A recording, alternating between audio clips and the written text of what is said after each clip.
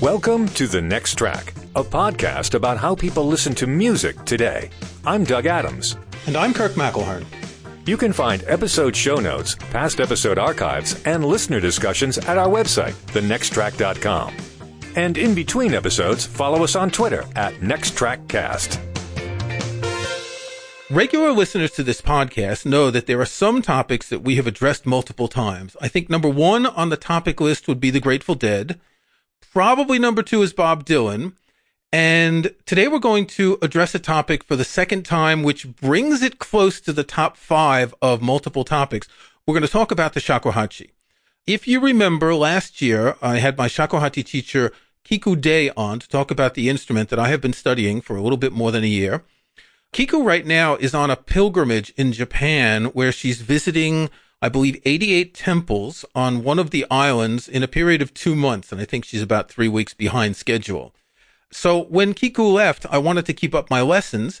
And I found a wonderful teacher named Cornelius Boots, who is here to join us. Cornelius is shakuhachi player, composer, all-around badass musician. Cornelius, thanks for joining us. Thanks for having me. Cornelius is on the show to talk about the shakuhachi because I think it's cool, but he also has a new album out, which is called... It's a very long title this time around. It's called Sacred Root, Kung Fu Flute, and Buddhist Blues, Shakuhachi Unleashed Volume 3. So it's the third in a trilogy that just is completed and released yesterday. And so Kiku mostly plays what's called hankyoku, which are the historically traditional shakuhachi pieces. And Cornelius plays both hankyoku and things like Black Sabbath and Pink Floyd, and even plays Freebird. Cornelius, can you tell us a little bit about your path, how you got into playing the shakuhachi? Well, I was a professional woodwind performer and teacher and composer, just fresh out of 7 years of indentured servitude at one of the top music schools in the country, which is Indiana University School of Music, which is now called Jacobs School of Music. And I did a classical clarinet degree, an audio recording degree, and then a master's in jazz studies. And that master's degree was with David Baker, who basically invented jazz pedagogy. And he was very open. He encouraged my sort of idolization of Eric Dolphy because I was a bass clarinetist primarily. So I was able to really grow in a pretty short amount of time at the end there, doing arrangements and compositions for all kinds of different instrumentations. Then I was in Chicago just trying to get my rock band together and get students and play gigs. And I heard a recording of shakuhachi on a series of albums from a label called Ellipsis Arts, if you guys are familiar with them. They used to make these sort of book-like world music. Oh, yes, I've seen them, yeah. Really incredible. Yep. And so I had this one, which featured the ney flute and Tibetan throat singing and Indian Drupad singing, which is the oldest style of classical Indian music. And I wanted to see did they come out with another one in this series, and I got Trance 3, and it was the first track was Ronnie Selden playing a 2.4, which is more like an alto range shakuhachi, doing a half hour or 20 minutes solo hankyoku, and it really the tone was amazing, and I had to find out more. And of course, as trained as I was in music, this sort of inner hubris kicked in, and I was like, it's the flute sounds amazing, but it's slow. It can't be that hard. I'll get one, and that'll be kind of like a hobby. And that was I got my first one 18 years ago yesterday when I was in Chicago. And so that's it slowly takes over. It's bamboo. So in a musical person's life, the same thing can happen as if you get bamboo in your yard or whatever. It's going to take over, and at a certain point, it gets pretty aggressive. That's a bit disappointing to think of it that way. It sounds like a Twilight Zone episode. Hey, that's nature. Yeah. So you briefly mentioned the length of the shakuhachi. We're not going to go into too much about how the shakuhachi is made. There'll be a link in the show notes to the previous episode that discusses it. But one thing that drew me toward you is that you're one of a handful of really badass musicians that play these long, deep shakuhachis. And the normal shakuhachi for a student is a length of 1.8, which is about 60 centimeters or something like that. And the longer a shakuhachi, the deeper it is, because It's an instrument where there are 4 holes in the front and 1 in the back. And those holes are evenly spread out along the instrument. So it's basically the longer, the deeper it is. Some of us get by fine with the shorter instruments, but some of you who have very long arms are really attracted to these long instruments. In addition, you play a very specific type of shakuhachi, which is called the taimu, made by a guy named Ken Lacoste, which is this big, honking, wide shakuhachi. So you not only have long instruments, but very wide instruments. Can you talk about the difference between the sound you get there and a normal shakuhachi, and what drew you to this as opposed to a regular instrument? Yeah, well, that's also a little bit part of a pattern. I started as a clarinetist, and then when I discovered the contrabass clarinet, I thought that was the greatest. And then I kind of came back up to bass clarinet, and that became my main one. On saxophones, the baritone saxophone became my main saxophone. So I have a history of being drawn to the lower timbre. And as a composer, I have this I've realized very recently, this gravity toll, I call it, where even if I'm writing, like, say, a solo piece for saxophone, it'll spend a lot more time in the lower register. And if it goes up to higher registers, that costs energy. That's got to be sort of, the toll has to be paid, and you return down to the low register. It's just how I experience the instrument, I think. So to push where that lower point could be and see physically how much you could get down there. I think a lot of people in shakuhachi go through a phase of that. It just so happens because Ken is making these flutes that are a little more flexible than other wide bore and long shakuhachi. There's more musical possibilities. He's really got a specific aesthetic he's been developing over the last 10 or 12 years on this kind of bamboo that really is its own voice. It really becomes very different and be like, well, I was a trumpet player, but now I play trombone. It's actually that different. When you say wide bore, how wide are we talking about? Well, I could have a comparison, but I mean, this is very wide. You can see the bottom here is a lot of roots, and I could get another one, but the standard one, I should know these centimeters, but the standard one, maybe the diameter is, I don't know, 4 centimeters or something, and these are more like 5. So It sounds like a small amount, but let's say you were a mountain biker, and then your gear increased by 20% or something, that it would feel that different. So at this level, like a millimeter here and there, and Kirk can attest to this as a student of shakuhachi, a millimeter here or there can make a huge difference in what's going on. Between playing sounds and just playing something that sounds like... Yeah, and that's the gentle breeze in winter, we'd say in Zen. Also, these taimu shakuhachis are thicker bamboo. The walls of the bamboo are thicker. They're meatier in many ways. How does that contribute to the sound? Does that give a different resonance as well? It does, and they're all like, that's part of the fun of playing these flutes of these kind of bamboo and without any lacquer against the inner surface, is that they all just have these personalities, and so they all have that kind of more heftiness to them, but some still have a very light flowing sound. Some have a very focused kind of downward feeling sound. And the thing with flutes past a certain pitch is that the sound comes back in. It's a vertical flute. You hold it out in front of you like a clarinet or saxophone. So there's a cycle that happens with your tone and your breath, and you actually can feel the sound return back in once your subtle perception is sort of, trained, and you've been playing hours and hours and hours over years.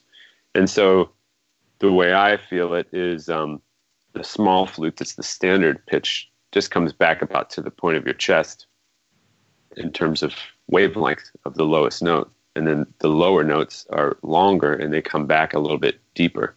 So it's a more of a full body feeling just to play the lowest note on the flute. And so when you can get that lowest note on a longer flute, like what happened to me when I tried my teachers way back in 2001, I thought, well, that's all you really need. That's hours of fun right there. Just the one note. Just to get that one note and to feel it. Yeah. Yeah. There will be lots of links in the show notes to your website, and I'll link to your music video, Green Swampy Water, which is off your new album. It looks like you're playing a very wide flute. How long is that one? That's a 2-7-4. And like I say now, we when I started, we didn't carry ever the lengths out to the second, to the 100th decimal place. But that's a fraction. So that the first number, the 2, that means 2 shaku, which is about 30 centimeters, and then the 0.7 is a tenth of that, which are called sun. So in Japanese, that'd be like ni shaku, whatever, roku sun, and so we don't spell all that out. Well, a 1.8 shakuhachi, the lowest note is a D. What's the lowest note on a 2.7? Yeah, a G. So it's down a perfect fifth. Okay. So that's why I've constructed in my mind, coming from the concert band woodwind family originally, and how certain decisions were made about your clarinet family and your saxophone family alternating between B flat and E flat and going down by perfect fourths, right? Your alto saxophone, tenor, baritone, bass, they go down by perfect fourths. And those have keys, of course, and that's how you can get longer tubes, lengths, and then all these keys allow you to reach the. And so I've constructed this kind of inverse exponential labeling in my head for shakuhachi because we're never getting that low compared to those instruments. But because there's no keys, there's a real physical limit. And just going down a whole step, it's kind of like pitch shifting your voice. If you guys have ever played around with that, you'd be like, I'm going to lower my voice a whole step. Just two half steps. It sounds a lot different. And a minor third sounds very like, welcome to our podcast. It's a very so that's how shakuhachi, just a little shift in just a whole step down. It's like, oh, this has a lot more. And so I would be willing to call something like the flute I play in Green Swampy Water a baritone or bass. But on the piano, it's ridiculously still right in the middle, or basically, but it feels substantial low. And so you mentioned that there's no key to this instrument. And what I really appreciate about shakuhachi, not being able to read Western musical notation. And when I've played music over the years, I would just keep going, every good boy does fine, or FACE until I figured out the notes. Shakuhachi is written with a form of tablature. And you can play something on a shorter shakuhachi and on a longer shakuhachi, and you play the exact same fingerings, but the piece is in what we would call a lower key. And that's actually an interesting way to look at music, that the music itself has a reference point that alters according to the length of the instrument, but that reference point itself never changes. What do you mean by reference point? Well, that the reference point is the relationships between, as we would say in Western music, half tones and full tones and all of that. And, you're going up a half step and going up a third and back down. And that these relationships are the same. But as you move down to a longer instrument, you're not changing, say, a full step to a half step because it's another key down. You're playing exactly the same relationships between the notes. That's right. Just at a lower pitch for each note. That's right. And that's actually not that uncommon in the woodwind world. We're doing that all the time. If you're a baritone sax player subbing for a tenor player in a quintet or something, you're going to have to play the same absolute pitches that tenor player played, or they're going to have to all change the key they played in. You can't just keep the same fingering and expect to match the rhythm section. It's going to come out lower. So transposition. But the notation will be different to show that. That's right, because the way whereas shakuhachi notation is more like, what's the term I said it before, like guitar tablature. Well, you said tablature, and that's something that was said by Zach Zinger in a recent YouTube that was widely watched. It just came out last week. Some guy named Adam Neely that does music YouTube. I don't know what they're called on YouTube casts.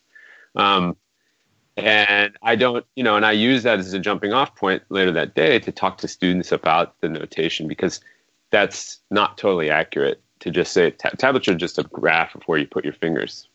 So a tablature, strictly speaking, would be a little fingering chart for every note.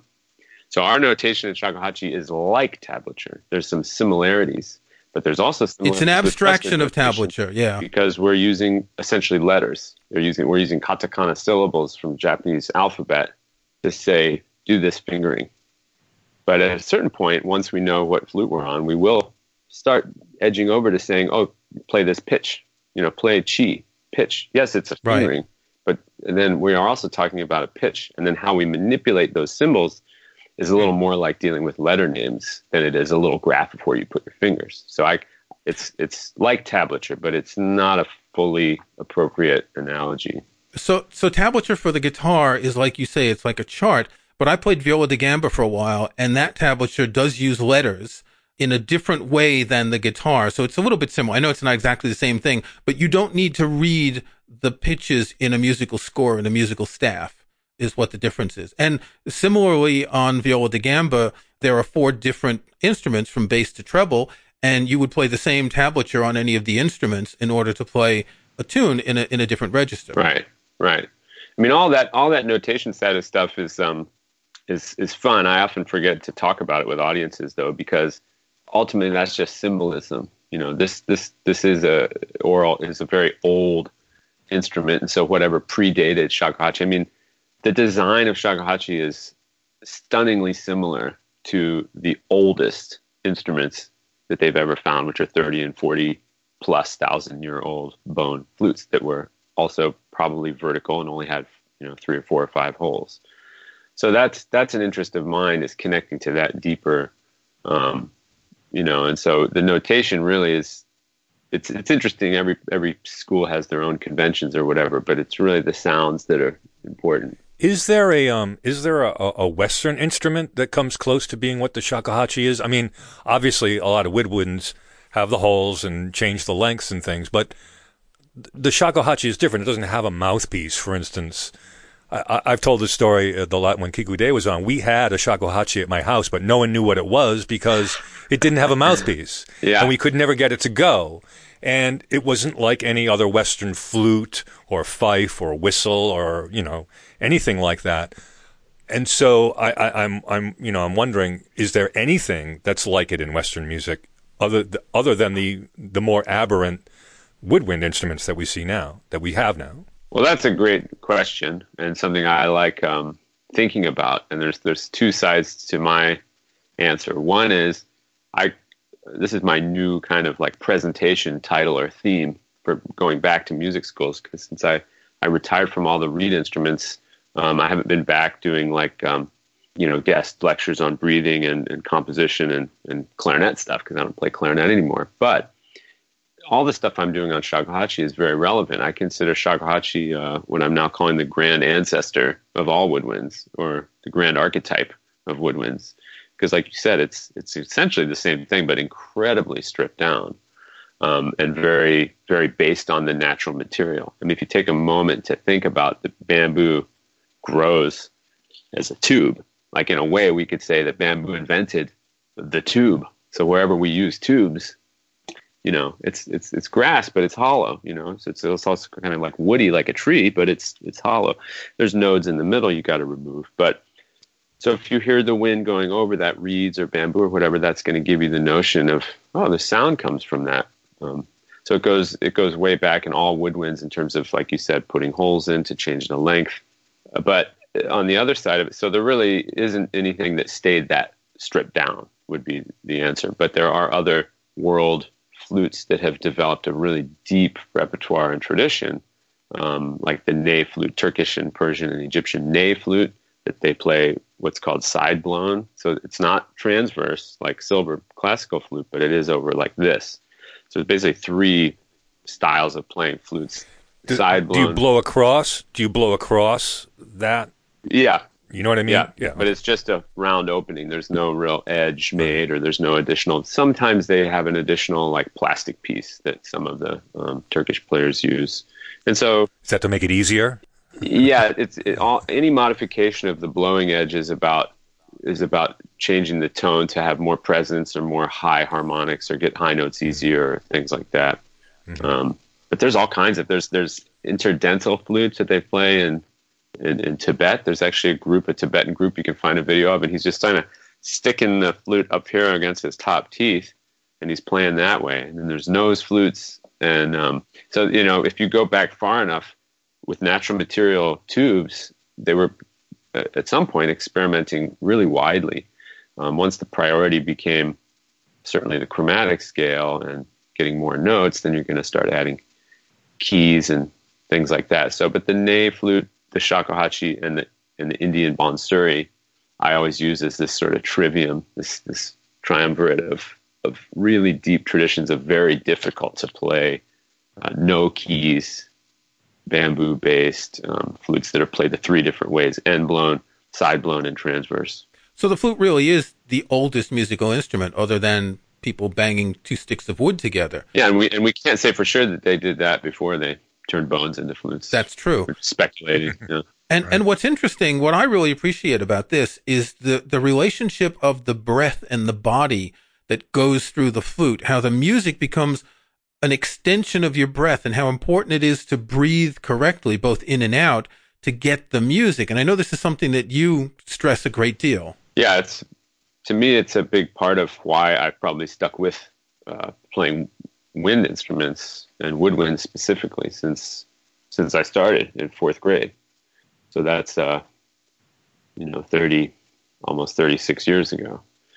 So I like other instruments. Of course, I'm a fan of music. I'm a composer, and I was already a fan of music. And at that time, making, I guess, what they call, I didn't know they had a name, but watching these hip hop documentaries that are like all coming out, pause tapes, they call them.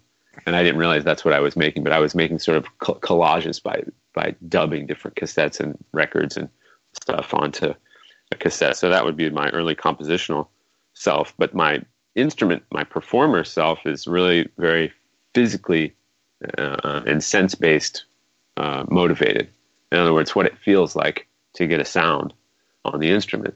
So even though, I've played drum set and I can do, some bass guitar and very bad a 6-string slide guitar. I just like the sound, but I'm really bad at it. Piano I had to take in music school, also really bad at that, but piano's good for composing. None of those offer what you just described to me. There's not the breath and body involvement where it's not optional. You have to breathe a certain way to get your tone. So paying attention to it's not optional. So singers are in that same camp. Any wind instrument and any singer has to be cultivate the breath. So let's talk about your new album and your other two albums, because unlike most of the Western shakuhachi players, well, that's not true. A number of them do compose music, but your compositions are a bit different, and some are original and some are covers. And on this record, you're playing Jimi Hendrix and Pink Floyd, among others. What prompted you, A, to compose your own music, and B, to cover that kind of music that is, if anything, antithetical to the traditional Japanese music that is played on this instrument? Well, I could explain that, but I'm curious in what way it's antithetical to traditional, just because it's new? Or? Well, in the sense that it's new, but it's designed for a totally different medium. Shine On You Crazy Diamond is designed for that blues guitar, and a lot of your compositions are influenced by the blues, what you call Mississippi blues, as opposed to Delta blues.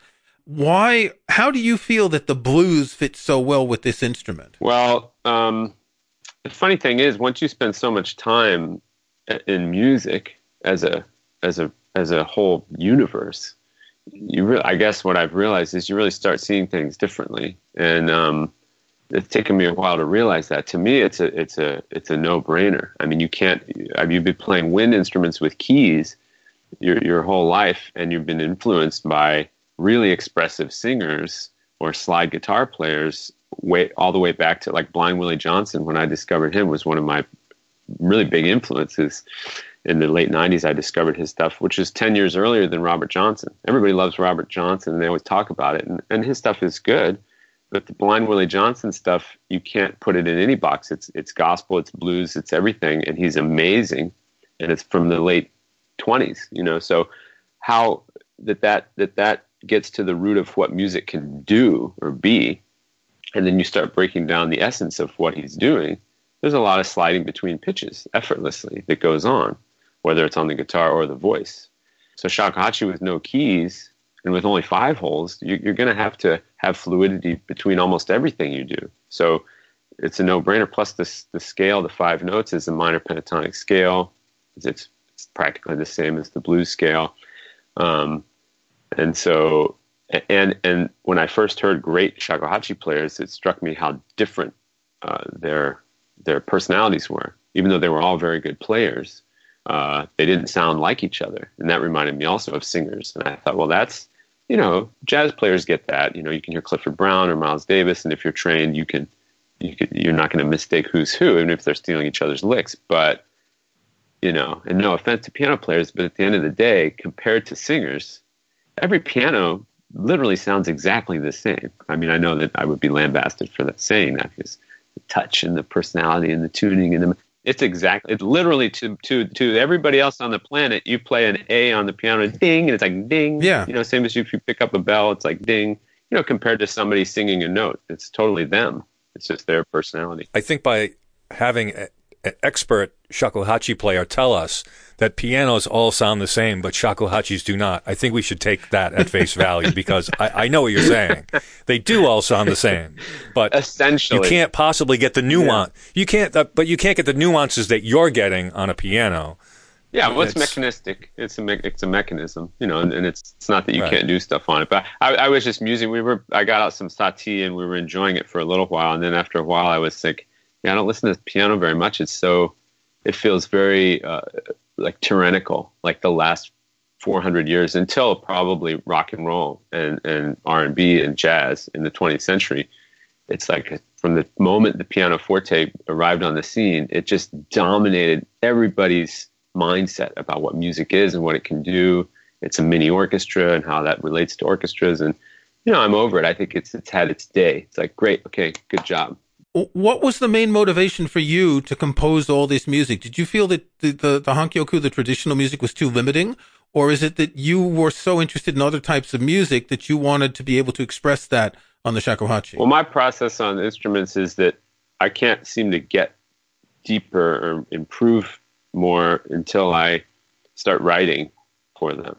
I realize that that's not everybody's process, but that happened on clarinet and a bit on saxophone, and it started happening on shakuhachi. So I got to a certain point in my training where I felt a lot more comfortable, and then I suddenly started, composing things and adapting, seeing if certain riffs and other songs worked.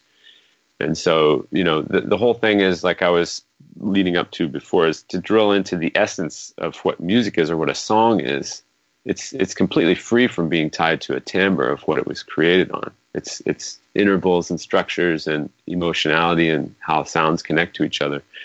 So in a way, it's experimental. Does this song work to play, on the flute, and does it feel like a beneficial thing? Some things don't make it, and they don't get finished. But all these pieces on these albums felt really good to work on, and they add a whole nother dimension for me to offer at shows. So the hankyoku is a profound repertoire that we could have a whole separate podcast about, and I'm very committed to that.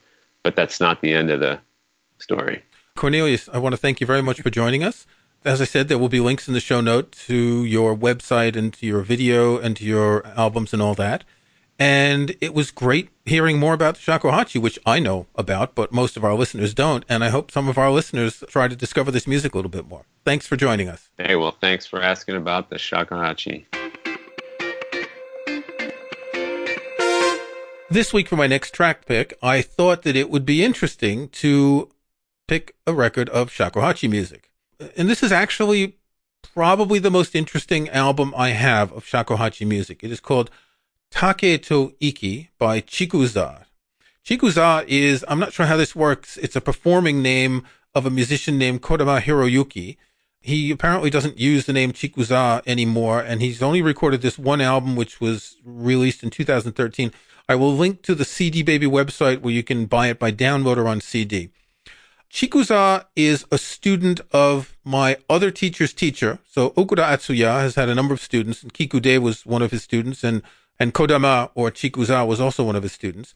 And just as Cornelius was saying, this is a lineage where they really like playing these long flutes. And the flutes that Chikuza is playing on this are 3.35 and 3.7.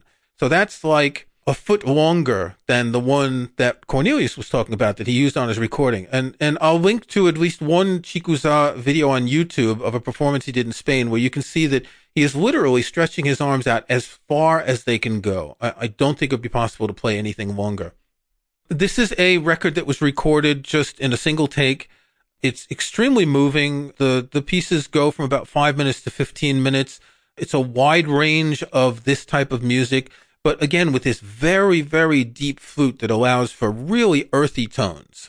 Anyway, this is probably more shakuhachi than most of our listeners care, and I hope you've got a next track pick that is something totally different.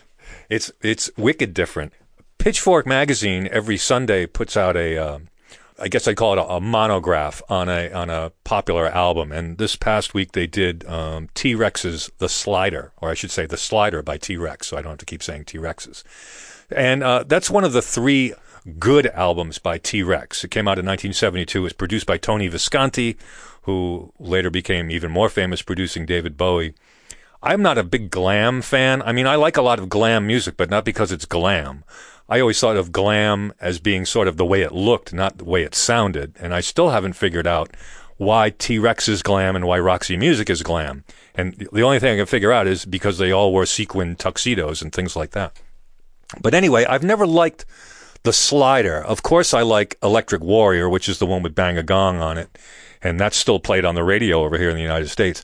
T-Rex was much more popular in the United Kingdom, and this particular album is sort of like the best one, according to T-Rex fans. I put it on the other day just to have it on in the background so I could get used to listening to it, because in the past, whenever I've needle dropped on it, none of the music ever grabbed me. It just didn't have the bang-a-gong sound, that nice chunka-chunka. It has folk sounds, and it has this it has Flo and Eddie on it, who are Mark Volman and Howard Kalin, who, there's a Zappa connection. They were singers for the Mothers of Invention for a while. They do some backup singing on this album, and it's really fabulous, particularly in the song Spaceball Ricochet, if you give that a listen. It's just really interesting music on this, and I'm regretful that I did not get hooked on it as much as I liked the first 2 T-Rex albums that I liked, T-Rex and Electric Warrior. So T-Rex, The Slider, is my next track. This was episode number 144 of The Next Track. Thanks to Cornelius Boots for being our guest, and thank you for listening. Your comments are welcome. You can start or join a conversation on this episode's show page at our website. You'll also find links to the things we talked about in the show notes for this episode. Just visit thenexttrack.com. If you like the show, we'd appreciate it if you gave us a rating or a review wherever you get your podcasts. And if you can't leave a review, recommend us to a friend or 2 or 3. I'm Doug Adams, and for Kirk McElhearn, thanks again. We'll talk to you next time.